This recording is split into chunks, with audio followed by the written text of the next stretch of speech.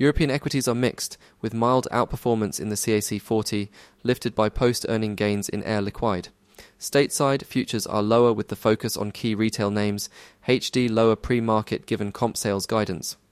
The dollar is modestly weaker and Antipodeans outperform, supported by the PBoC 5-hour LPR cut, which surprisingly saw the 1-hour maintained.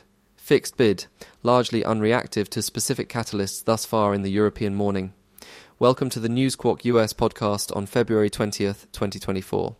For a more detailed recap, please visit the website where you can also access the analyst chat. European bourses Stoxx 600 began the session on a weaker footing and trade throughout the morning has been choppy, mixed.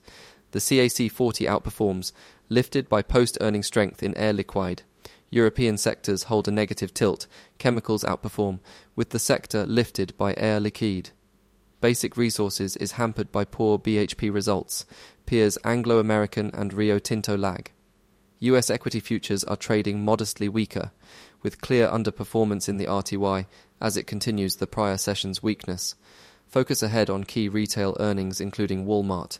Thus far, Home Depot has reported with shares lowers in the pre-market as it sees fiscal year comparable sales 1% against expectations for modest growth.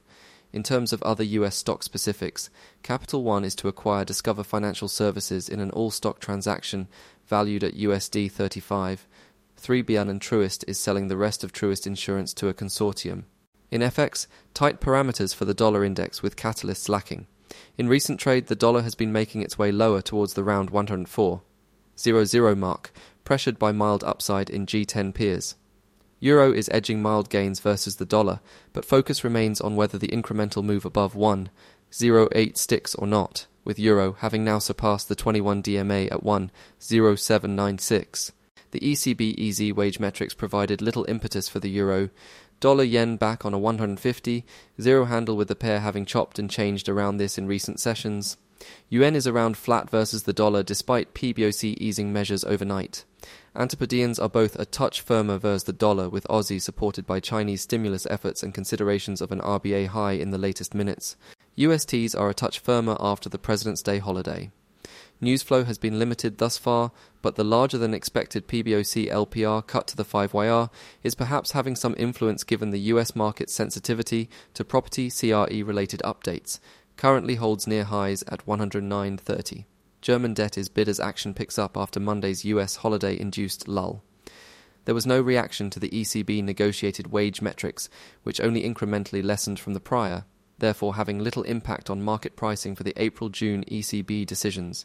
German debt peak for today at 133.27 thus far. Similar action in gilts, neither reacted markedly to supply. Crude is subdued as China woes are reflected across commodities with one eye on geopolitics, with the situation in the Middle East expected to escalate in the coming month. Brent APA currently holds below USD 83 BBL. Precious metals see a mild upward bias in tandem with price action in the dollar and awaiting the next catalyst ahead of tomorrow's FOMC minutes. XAU tests Monday's high ahead of the 50 DMA. Base metals are mostly subdued, particularly for iron ore, with traders citing ongoing woes surrounding China's economy, whilst the PBoC's 5-hour LPR cut failed to provide relief thus far. To recap overnight action, APAC stocks traded with mild losses with price action contained following the US holiday lull. The ASX 200 was dragged lower by miners. The Nikkei 225 reversed its earlier advances.